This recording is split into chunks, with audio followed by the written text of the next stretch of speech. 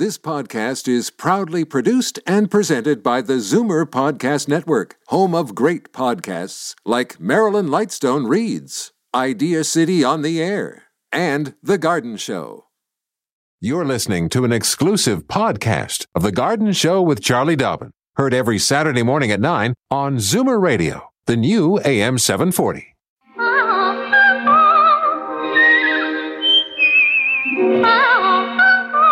Welcome, friend, to our weekly garden party. We hope you brought along your questions because it's time to dish the dirt. On The Garden Show with Charlie Dobbin, exclusively on Zoomer Radio. Well, good morning and welcome to The Garden Show. First of all, a happy Easter and happy Passover for those who are celebrating. Frank Proctor here with you, and unfortunately, I've got some bad news to share with you this morning. Charlie Dobbin is not here today because her mother, Dolly, passed away yesterday. Now, everyone here at AM 740, of course, offers our condolences to Charlie, her father, brother Gordon, and Charlie and Elliot's children, Sydney and Keenan. And so upon hearing the news of her mom's passing, she immediately got on the phone and called Sean James, who is our guest host this morning. Sean, thank you very much for jumping in to help out our friend Charlie. Absolutely. I'm honored to be here. Well, I should also give a little plug to your company, too. The website, if you want to check out all the things that Sean does, and it's a lot, SeanJames-consulting.ca will kind of get all the information you need should you be checking things out a little bit later on. First of all, just describe what you do in your business. Well, I do landscape design and consulting. I do a lot of speaking and teaching as well, sort of all with an eco bent to it. Mm-hmm. I used to have to hide that sort of thing, but now everybody's interested in being more eco-friendly. So, I spend a lot of time working on designs. We're working on a new tree planting standard right now, so we won't see mulch volcanoes anymore. Lots of really cool stuff going on and working with people to create the yard that they're looking for. Hey, that's great. Okay, we'll talk more about this on those subjects in just moments as we go through the show this morning. I got to remind folks about a couple of the things that I have to do is get the phone numbers on the air so you can call and talk to Sean. In Toronto, call 416-360-0740. And then anywhere in the province, toll free, 1-866-740-4740. Our little mantra goes this way: call early, call often. One question per call. We kind of really play policeman on that number. And if you happen to be a first-time caller, please let our operator, Sebastian, know, and he will pass that word along to me. And just before you get to the airwaves, you'll get your garden wings. Okay? Super. Now, as is usual, Charlie usually has some items that she likes to mention, events that are going on, and she's passed those along to Sean. So maybe 2 or 3, 4. What have you got there, Sean? Thank you. Yeah, right. Charlie herself is speaking on April 24th. She's taping, actually, the garden episode of Zoomer Television for Boomers with Zip. So that should be pretty exciting. And on April the 27th, she's speaking in Barrie at the Barrie Garden Club Spring Seminar on gardens with less water, which is really important right now. People are really into that. That's at 1:30 at the Tangle Creek Golf Club in Thornton. And the Horticultural Societies of Toronto and Parkdale. I want everyone to come to on Monday, April 29th from 7 to 9 p.m. at the Bernard Parkdale Presbyterian Church. And there's a seminar by David Lehman on Q, Saving the World's Plants, which is really fascinating, some of the work that's being done out there. People think that botanical gardens are just about pretty things, but there's a lot of work being done behind the scenes to save things as well. Mm-hmm. So a lot of really exciting stuff going on. All righty. Maybe what we'll do is take a little break here and then get back to the phone lines. Well, to the phone lines for the first time around. And we'll be going to Belgrave to say hi to Doreen there. Subject matter aeration. So I'm sure you'll be interested to talk about that, Sean. Sean James, our guest host here on Zoomer Radio's Garden Show. Frank Proctor aboard as well. And thank you for joining us here on this long holiday weekend. Don't change stations just because the weather changes. Garden tips and advice all year round. This is The Garden Show with Charlie Dobbin, exclusively on Zoomer Radio. And filling in for Charlie this morning is Sean James. And we'll talk more about his job as we go on throughout the show. I'm Frank Proctor, and we welcome our first caller this morning, Doreen in Belgrave. Hey, good morning, Doreen. Welcome to the show. Good morning, Sean and Frank. Hey, Doreen. I would like to talk about aeration. Yes. We have a core aerator When do we use it, spring or fall? That's actually kind of tricky. The trick is more about not doing it when the soil is too moist or too dry. So I would say probably mid to late spring, later this year, when the soil is dried out enough that it's going to pull the cores out and not compact the soil below, and when it's not too dry that it rides right across the top. If I was doing my own yard, I would probably do it in mid-May when things have dried out just a tiny bit. I thank you very much. You're most welcome. Thanks for joining us, Doreen. Bye now. Bye-bye. Have a nice weekend, a long holiday weekend for that matter, huh? Phone number says we say goodbye to Doreen. That leaves a line open at 416-360-0740. And, of course, out of town, anywhere in the province for that matter, toll free, 1-866-740-4740. Let's bounce off to Barrie and say hi to Pat. Good morning, Pat. Hey, Pat. Good morning, everyone, and my condolences to Charlie. Thank you. I have in my front yard a little green plant that grows about the same height as grass, and it's got a little purple flower on top. And it's taking over the whole lawn. It's growing like crazy. How can I get rid of it? Are the leaves a little bit purple? Or do they smell really intense when they're cut? It could be bugleweed or creeping Charlie, and I'm not really. I don't sort of follow the way everybody else does things. My neighbor paid me to take the violets out of his lawn, and it could be violets too, for that matter. And then he looked over the fence a little bit mystified while I planted them in my lawn. There's certain things that it's really tough to fight, and all three of those are toughies. So I kind of just tend to think of how good they are for the pollinators. We don't have herbicides anymore that we can use that are going to handle that sort of thing. So it gets right down to sheer blood, sweat, and tears. If you really want to get them gone, it's just really a question of hand picking. I've had people say, take out the whole lawn, put in fresh earth and fresh sod, but I tend to really focus on enjoying the diversity and thinking about how good they are for pollinators and so on. And for instance, violets. There's a beautiful butterfly called a fritillary that has to feed, the caterpillar has to feed on violets. So I tend to look at it from a different bit of an angle.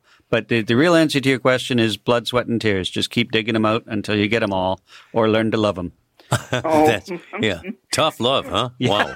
Right. Okay, thank you very much. You're most welcome. Thank you for giving us a ring. It's kind of interesting that we have a weekend so wet, but that fits in with what you do with your company, that's Sean James Consulting and Design. You help people keep the water on their property. We do, yeah. So maybe you describe a little bit what you do there. We've gotten really good at getting water away from the foundation, and that's important. Mm-hmm. But what we're trying to do now is take stress off the sewer systems and take stress off our waterways and help the water soak in, sort of play it where it lays. Mm-hmm. And so we're creating these sort of saucer-shaped gardens and planting things that love spring flooding and handle summer drought. Things like potentilla and blue flag iris, sneezeweed, which was used to make snuff, which is kind of funky. It's not actually an allergy thing. There's so many beautiful plants like sparkleberry that you can plant in your garden. It's not a sacrifice of beauty. It's actually an opportunity to use newer, cooler things. And then there's fusion gardening, which is rain gardening grafted to drought-tolerant gardening, so minimizing the amount that you need to water as well. So there's a lot of cool stuff going on about how we handle rain, which is really important right now. All righty. We're going to take a little bit of a break here and give Sean just a moment to regroup. But doing a fine job. Thank you so much, Sean. Sean James filling in for Charlie Dobbin here this morning on Zoomer Radio, The Garden Show on the air as we broadcast live and direct from the Liberty Village on the Zoomerplex in Liberty Village. Fur and feathers and bugs of all size. There's more going on in the garden than you realize. Should small creatures become a big problem, then you've got The Garden Show with Charlie Dobbin. Exclusively on Zoomer Radio. And we continue with our calls this morning. Sean doing a great job. Thank you so very much. Elizabeth from Hamilton on the line. Good morning, Elizabeth. Good morning. Hey, Elizabeth. Hi there. I just wanted to extend my condolences as well to Charlie and her family. my mom and I are big fans, and we just wanted to say that we're very sorry for her loss. I'm glad you mentioned that, because folks who might be tuning in just a little bit late might have missed right off the top of my announcement that the reason Charlie is not here today is because her mom, Dolly, passed away yesterday. So thank you very much for those thoughts, and I know Charlie will appreciate that. What's on your mind this morning? Well, I had a question. I'm wondering about planting more native plants to attract pollinators. Awesome. I have buddleia, and I have, lavender, and I'm looking to actually plant native plants, Sure. so they're more That's resistant great, to yeah. pests and everything else. So And I drought really want to attract as many pollinators as possible. What would you recommend? Sure. Well, for the best way you can support pollinators is with early and late blooming plants. That's what they need the most. So things like red maple or Freeman maple, not the maple that has the red leaves in the summertime, but our native red maple. They're in bloom now. Same with pussy willow, and they've actually got bees on them right now. And the bees are actually waking up and doing their thing. I've got honeybees in my yard, and they're doing their thing right now. So that's really important. Okay. When you look at a lot of vegetables, actually are really good, like fennel and so on. But for the native plants, late blooming things like asters and goldenrod are super, super good for pollinators. And of course, purple coneflower is a wonderful plant. The list is actually quite large, and there's some great resources. For instance, the Toronto Region Conservation Authority has some great stuff as well. And there's a butterfly festival at Tommy Thompson Park in the summertime where you can learn even more. That would be great. So you recommend their website to check out to look for different plants? Yeah. And how do you feel about bee houses? I bought one and I haven't put it up yet. That's a good question. They're great. Do it. Now, I would say that the easiest and best thing that we can all do for the bees and pollinators in general, sort of a two-pronged attack, to leave the garden standing through the winter. And then when you do clean it up, in a week or so, cut everything down. Instead of all the way down, cut it down to 6 to 8 inches. And then all those little holes, all those hollow stems are going to be potential bee homes in and of themselves. So it's a really easy way to create and protect habitat for the pollinators. And maybe I've always said mulch, and now I'm saying leave an area of bare soil so that the bumblebees, most of them nest in the earth, and they need some bare soil to nest there. Okay, we have some bare soil, like a patch around our peonies, and I have just a little garden with some peonies and stuff in it that is just bare. Awesome. I've never mulched it. Good for you. And I love to hear questions like this. Kudos. Okay, that's awesome. Well, thank you so much. I hope you guys have a great weekend. Thank you. Thanks for answering my question. Thanks, Elizabeth. Thanks very much for joining us here on a Saturday morning, rather cloudy today. In a connecting note, just had the word that the bees that live on the roof of the Notre Dame are alive and buzzing. Having survived that devastating fire.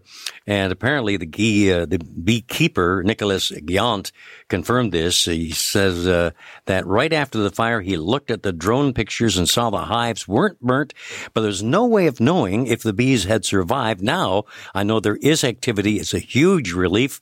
And Notre Dame has housed 3 beehives on the first floor on the roof over the sacristy, just beneath the rose window since 2013. Oh, my gosh. And each hive has about 60,000 bees. So isn't that incredible? They've survived. Wow. Isn't that Nature's marvelous? resilience. Huh? Give her half a chance. You got that right. Well, let's take a little trip over to Kitchener and say hi to Mike. Good morning, Mike. My condolences to Charlie. Thank you. Anyways, I have a weed growing in my lawn. It's green mass. It grows real low to the ground, and it's got a real blue flower, little blue flower on it. How would I get rid of that? Well, weeds in the lawn, we're starting to have to kind of take what we get. It's either a lot of work to weed them out by hand, or you can appreciate how good they are for pollinators. It depends on what the weed is. And oddly enough, there's a lot of things in that sort of purple-blue spectrum that affect the lawn, which is crazy because we go to great lengths to get purple-blue things in our gardens. They're challenging and hard to find. But you could even have scilla, which is Siberian squill, which blooms right now and then disappears. And it's got a really electric blue flower. And then there's all sorts of things that are sort of purpley blue. like violets and such. It really grows low to the ground. Yeah, there's a whole bunch of them that do. Bugleweed does. It's not so bad. Like once you weeded it out, if you went back maybe 3 weeks later and looked for new growth, you could get more of it. And the same is true with Creeping Charlie, although both of them are really tough to control. Like it's a lot of work on hands and knees to get them out. I tend to pull the when in Rome card. I'm just learning to live with them because it's a lot of work to get rid of them, and there's no chemical controls. I mean, you can use something like vinegar, but it's going to kill the grass as well. So you've got to start all over again, which is a possibility. But later in the spring, like later on, you'd want to do it very soon because spring is the best time to, if you were going to sort of rejuvenate your lawn. And if you did all this weeding, you'd probably want to overseed and then put a little bit of compost, maybe half an inch of compost over it to help the grass seed germinate. I've already did that. Okay. This propagate, it seems to go everywhere. It grows in clumps all over the place. Yeah. Yeah. It's challenging because a lot of these plants will grow from just the tiniest little piece.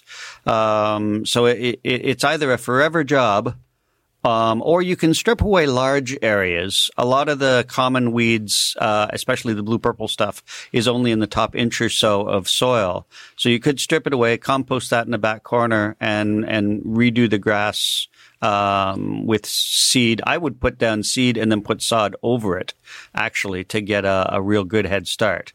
I've already did that, eh? Okay, well, yeah. See, then I'm right up through it. Yeah, well, okay. So I would say. And you're not going to love this, but it might be better to just learn to love the goodness that it does for the pollinators. And we've been sold a bill of how important it is to have a perfect lawn. And I think we're starting to change our minds about what perfect is and see, a few plants for the pollinators be a better thing. A lot of the garden writers I know are even talking about how dandelions are good for pollinators. So things are changing. Sure. Okay, thanks for your help. Well, thank you. Thank you very much, Mike. Appreciate it. Thank you, pardon me, for joining us here on this long holiday weekend. Both of those of you celebrating Easter and Passover on this same weekend. And a particular good morning to a lot of folks who might be tuned in from cottage country. A lot of people take this weekend to go up to cottage and open things up, get ready for the season, right? Okay, let's go back to the lines here once again. Art in North York, welcome to the show. Good morning. Hey, Art. All the best, eh? My question is, I've been putting peat moss around raspberry canes. Is that good? I had pretty good luck last year, but I thought maybe I could put something else around them. Whenever we're looking at edibles, organic matter in general is good. What I would do is and I steal my neighbor's leaves. I get as many leaves as I can and I mulch them up with my mower, and then I put those around the plants so that maybe, up to 2 inches, because they'll settle down to next to nothing and they'll be gone in a month or so. But that's adding organic matter into the soil. The worms and all the creepy crawlies come right up through the soil, take that organic matter and pull it down into the soil. So you have better water holding capacity, but also fresh nutrients being provided all the time. And that's a really easy way to get organic. You're letting Mother Nature get the organic matter into the soil, and then she aerates the soil at the same time. All the worms and such make little holes that the water can infiltrate through. That would be better than peat moss per se, and also free, which is my favorite price. And that way you're achieving your goal of organic matter. And also nutrients and water holding. So I got lots of leaves because I just leave them around plants. Mulching them up with the lawnmower helps make them available faster. Yeah, small leaves. So yeah. Need to mulch them. Awesome. Perfect. So that would do the trick. It's better than peat moss. I would say so, yeah. And no worries about acidity either, which is good. Because I got about 500 plants in the back. Oh, my goodness gracious. Good for you. Yeah, okay. I'll come visit you when they're in bloom. Thanks for joining us, Art. And raspberries are also native, and they're good for pollinators. So you get three goodnesses with one kick at delicious fruit. Okay. You're listening to The Garden Show on Zoomer Radio, AM 740, and, of course, in downtown Toronto, 96.7 FM. I'm Frank Proctor, and our guest host this morning is Sean James from Sean James Consulting and Design. His website, let me repeat that, for those of you who'd like to check things out, you hear this chap who is very knowledgeable, pardon me, so go to the website, seanjames-consulting.ca. A little payoff for him jumping into the fray here. And I'm all over Twitter and Facebook as well. I love questions in public because everybody gets to learn from them. There you are. Phone numbers, my friends, in Toronto, 416-360-0740, and anywhere in the province, toll free, 1-866-740 4740. Right, there we go. Okay, on to our next caller, and that would be Jean in High Park. Good morning, Jean. Hi, Jean. Hello. Yes, I just want to ask you how to take care of peony. Peony. Almost do nothing. They're the easiest plants in the world to look after. Once they're in the ground, you can leave them. I once moved a 150-year-old peony. Once they're there, they're one of the few perennials you can leave put forever. The only thing you really have to watch for is that the soil might slowly erode away, and I've seen the crowns get exposed. Yeah. So sometimes you have to add a bit of soil to cover up those crowns. The crown is where the roots meet the leaves, where the roots meet the stems. And that wants to be about 2 inches below the soil. So that's only the only real problem I've seen. Sometimes how about the fertilizer? I don't fertilize. I'm a lazy gardener. I don't fertilize anything, and my peonies do beautifully. And also, if you don't fertilize, my peony is expensive and beautiful. They're very beautiful. They're spectacular. Yes, it is. When you fertilize, you tend to make plants grow lush, which makes them a little more open to diseases like powdery mildew as well. So the fact that in my garden, I don't fertilize with anything other than mulched up leaves, that helps reduce the disease instances in my garden. I do, however, as soon as they're done blooming, I'll pick a really nice leaf and I'll cut it back to that really nice leaf so that it helps it look really sharp and more like a shrub all summer long. And that way I get to enjoy the fall color more as well, because some peonies have spectacular fall color. Okay. Wow. Hey, Okay, thank you very much. You're most welcome. Thank you, Gene.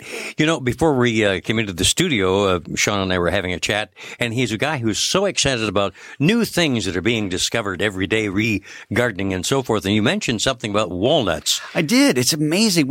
I'm in a great business and hobby because we're always learning new things. And right now we've just found out through a wonderful lady named Dr. Linda Chalker Scott that we always used to think that walnuts killed the plants around them. Yeah. And it's just that they feed heavily.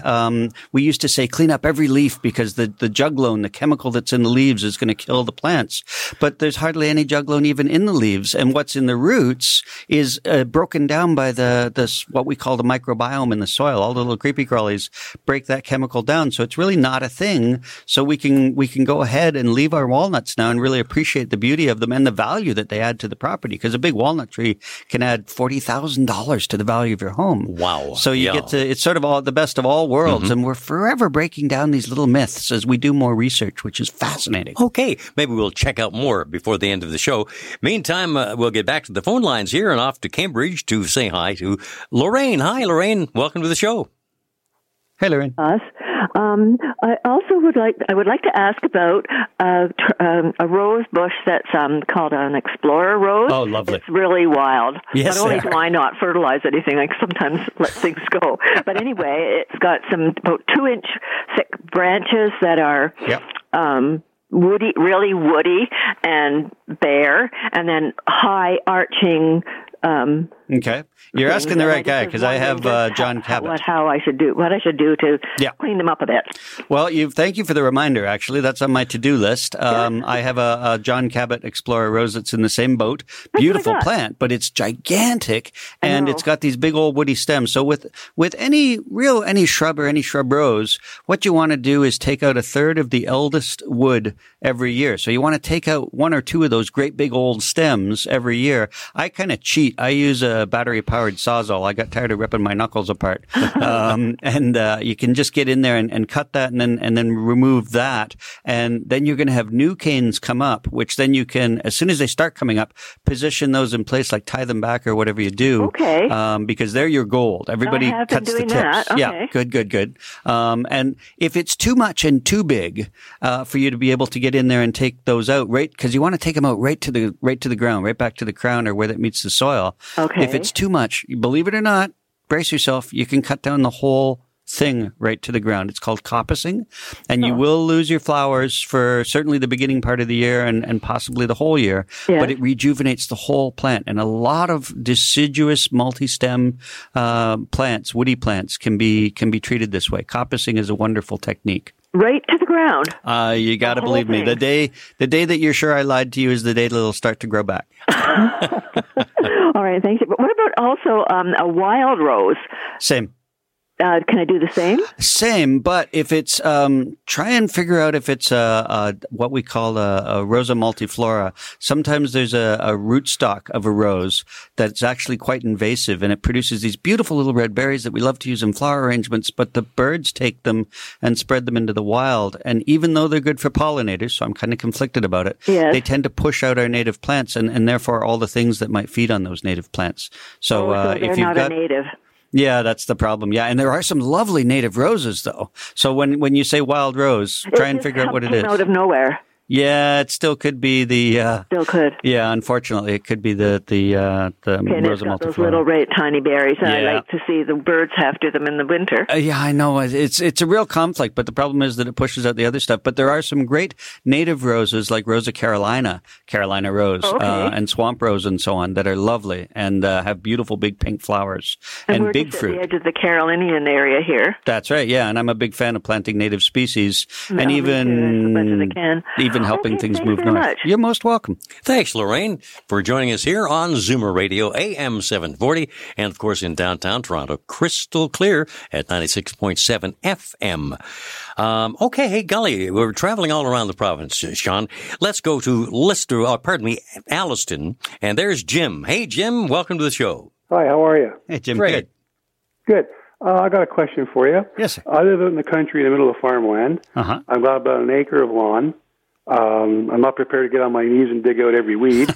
and I just want to know, basically, if what they sell, like it's through CIL or whatever, this fertilizer seed combination that sort of kills the weeds and helps grass grow, is this basically my best option?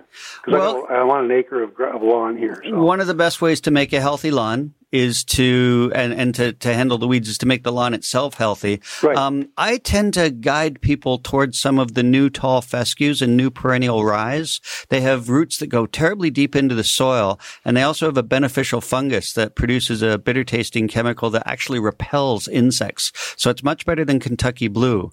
They're called rhizomatous fescue and rhizomatous rye, and they spread by roots underground as well as when you seed them down, of course. And they're a great improvement over what we've ever had before. And because they repel insects, you're not going to get big bare patches from things like white grubs and so on. Okay, because I've actually had weeds on my lawn as big as small trees. So, I mean, they're huge, they're massive. But because, of course, I'm in the middle of farmland, right. So I get everything that blows in my place. Yeah. And that's what happens. And keeping your lawn cut at the right height, too. I do mine at about 3.5 inches, which is a little higher than most people do. I keep mine between 2.5 and 3. Okay. The higher it is, the thicker the grass. The thicker the grass, the fewer the weed seeds you get germinating. Because most weed seeds need light to germinate, which is why top dressing is such a good thing to do as well. And even mulching up the leaves in the fall, believe it or not, you can mulch a foot of leaves onto your grass. Mm-hmm. And it doesn't hurt the grass. It helps the grass and helps it thicken up, and it covers those new weed seeds. Okay, so the higher, usually I keep my grass a little higher just because of the heat. Yeah. I don't want it to burn up. Yeah. So you're also saying that the higher the grass will help keep the weeds away. That's absolutely correct. And mulch up whatever leaves I have and throw it around. Big fan, yeah. Oh, okay, well that's great then. Yeah, it's actually easier. That's the beauty of a lot of the new ways of doing things, like not tilling the soil, for instance. Well, it's you're easier. Talking my language. That's what I like. Easy. Okay. Thanks so much. Thank you very much. All right, welcome. Jim. Have a great weekend. Thanks for spending it. Happy Easter. All right. Thank you. We're going to take a little bit of a break now. When we come back, hey, I'll reach for the garden special bell. We're going to be ringing it for a first-time caller who is calling in from Cambridge, Julius, in just moments. Daffodils and daisies, bluebells and begonias, forsythia and foxgloves, marigolds, magnolia, lavender and lupins, dahlias, delphiniums, stalks, phlox, hollyhocks, tulips and sweet williams. You've picked the right place for everything floral. This is The Garden Show with Charlie Dobbin, exclusively on Zoomer Radio. And in Charlie's stead this morning, we're joined by Sean James, who's doing just a crackerjack job here of subbing in for Charlie since the passing of her mom yesterday. Julius, online from Cambridge, just a minute here. There you are. You got your garden wings there, first-time caller. How are you, Julius? Hello, hi. Yes, thanks for taking my call. I'm very sorry to hear about Charlie's mom. Thank you.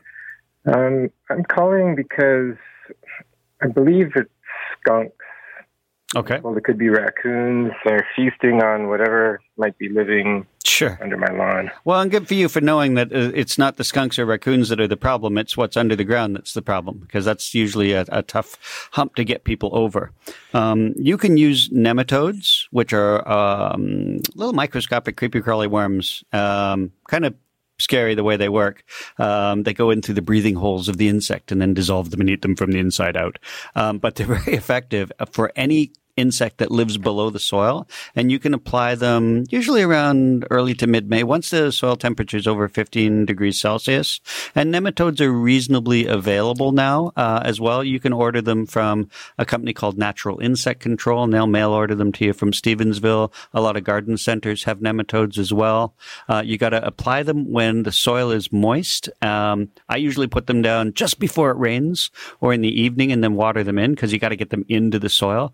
But they're quite effective. I always heard in my own recollection now, with nematodes in mind, that it was sort of mid-August that they were most effective. But maybe I might even put them down twice, because you're not wrong. Really? Yeah. You'll get them more. So insects go through different instarts. Mm-hmm. So right now they're almost mature. You'll still have some effect, and you'll take out some of the adults or the pupae. And some of the grubs live over a couple of years. Mm-hmm. So you'll have an effect that way. And then doing it again in August is going to help when they're younger, because they sort of come out of the ground around May, June, hence the name June bugs. Right. And then they mate and they lay their eggs, and the adults die and become bird food. And then we start all over again. So usually you're talking, I would say late July, early August that you'd want to put down the second batch. Ah, very good. Okay. Thank you very much. Is that spread with a fertilizer spreader?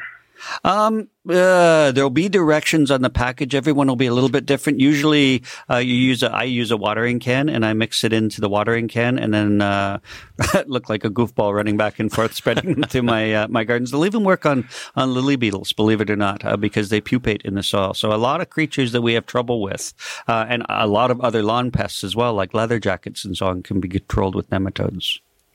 Okay. That's great information. Thanks, and thanks for the wings. Okay, you're welcome. And thank you, Julius, for joining us first time around. Don't be a stranger. You're always welcome here on the Garden Show from Zoomer Radio. Let's see, before we take our next break, we've got time to squeeze in another caller here, and that is Siva here in Toronto. Good morning, Siva. Morning, guys. Great job, Sean. Thank you. I have some bulbs that are shooting up from the basement now. Can I plant them outside, or I have to leave them for a while? What kind of bulbs are they? Do you know? Dahlias. I wouldn't put them outside yet. You don't want to do that until there's no danger of frost. Oh. I'm looking at mine too and thinking the same thing, but it's too early. You want to, if they're already shooting up, you probably want to bring them up and put them in think about dividing them if they need dividing, if you have multiple shoots and so on, but you don't have to. Put them in a very bright window, the brightest window you got, and let them start growing there. I wouldn't do anything like fertilizing or anything like that. And let them start growing. If you're lucky enough, if some people have windows in their garage, so you could put them in there wherever they're not going to get touched by frost. I have the world's smallest greenhouse, so I might think soon about putting things in there, but not until, you can't put them outside until all danger of frost is past. Okay, sir. Thank you. You're most welcome. Thanks for calling, Siva, and have a wonderful holiday weekend here. Either those of you celebrating Easter or Passover, all the very best to each and every one of you. And we will be back to take more callers in just a couple of moments. Let me repeat the phone lines for those of you you wanting to call in, like from Toronto, alrighty. Here's the number, 416-360-0740. And then anywhere in the province, it's toll-free, 1-866-740-4740. Back with Sean James here on The Garden Show, subbing in for Charlie on this Saturday morning. Kind of a wet weekend, but we'll try and bring a little sunshine your way with the callers to come. Don't change stations just because the weather changes. Garden tips and advice all year round. This is The Garden Show with Charlie Dobbin, exclusively on Zoomer Radio. Once again, we thank Sean James for jumping into the fray here to help out in our quest to keep those gardening questions coming in. And boy, the calls have been coming in fast and furious, Sean. On the line from Mississauga, Gloria with a rather interesting question. Hi, Gloria. Hi, I have a large raised bed. It's about 4 feet by 6 feet by 2 feet high, and it has raspberries in it. Too many raspberries. I want to take that and cut it in half. Well, I'm not going to cut the box in half, and I want to plant vegetables. What vegetable on one half?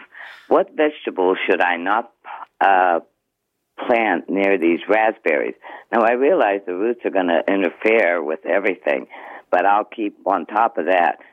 Well, it's going to be a forever challenge. Raspberries spread. That's what raspberries do.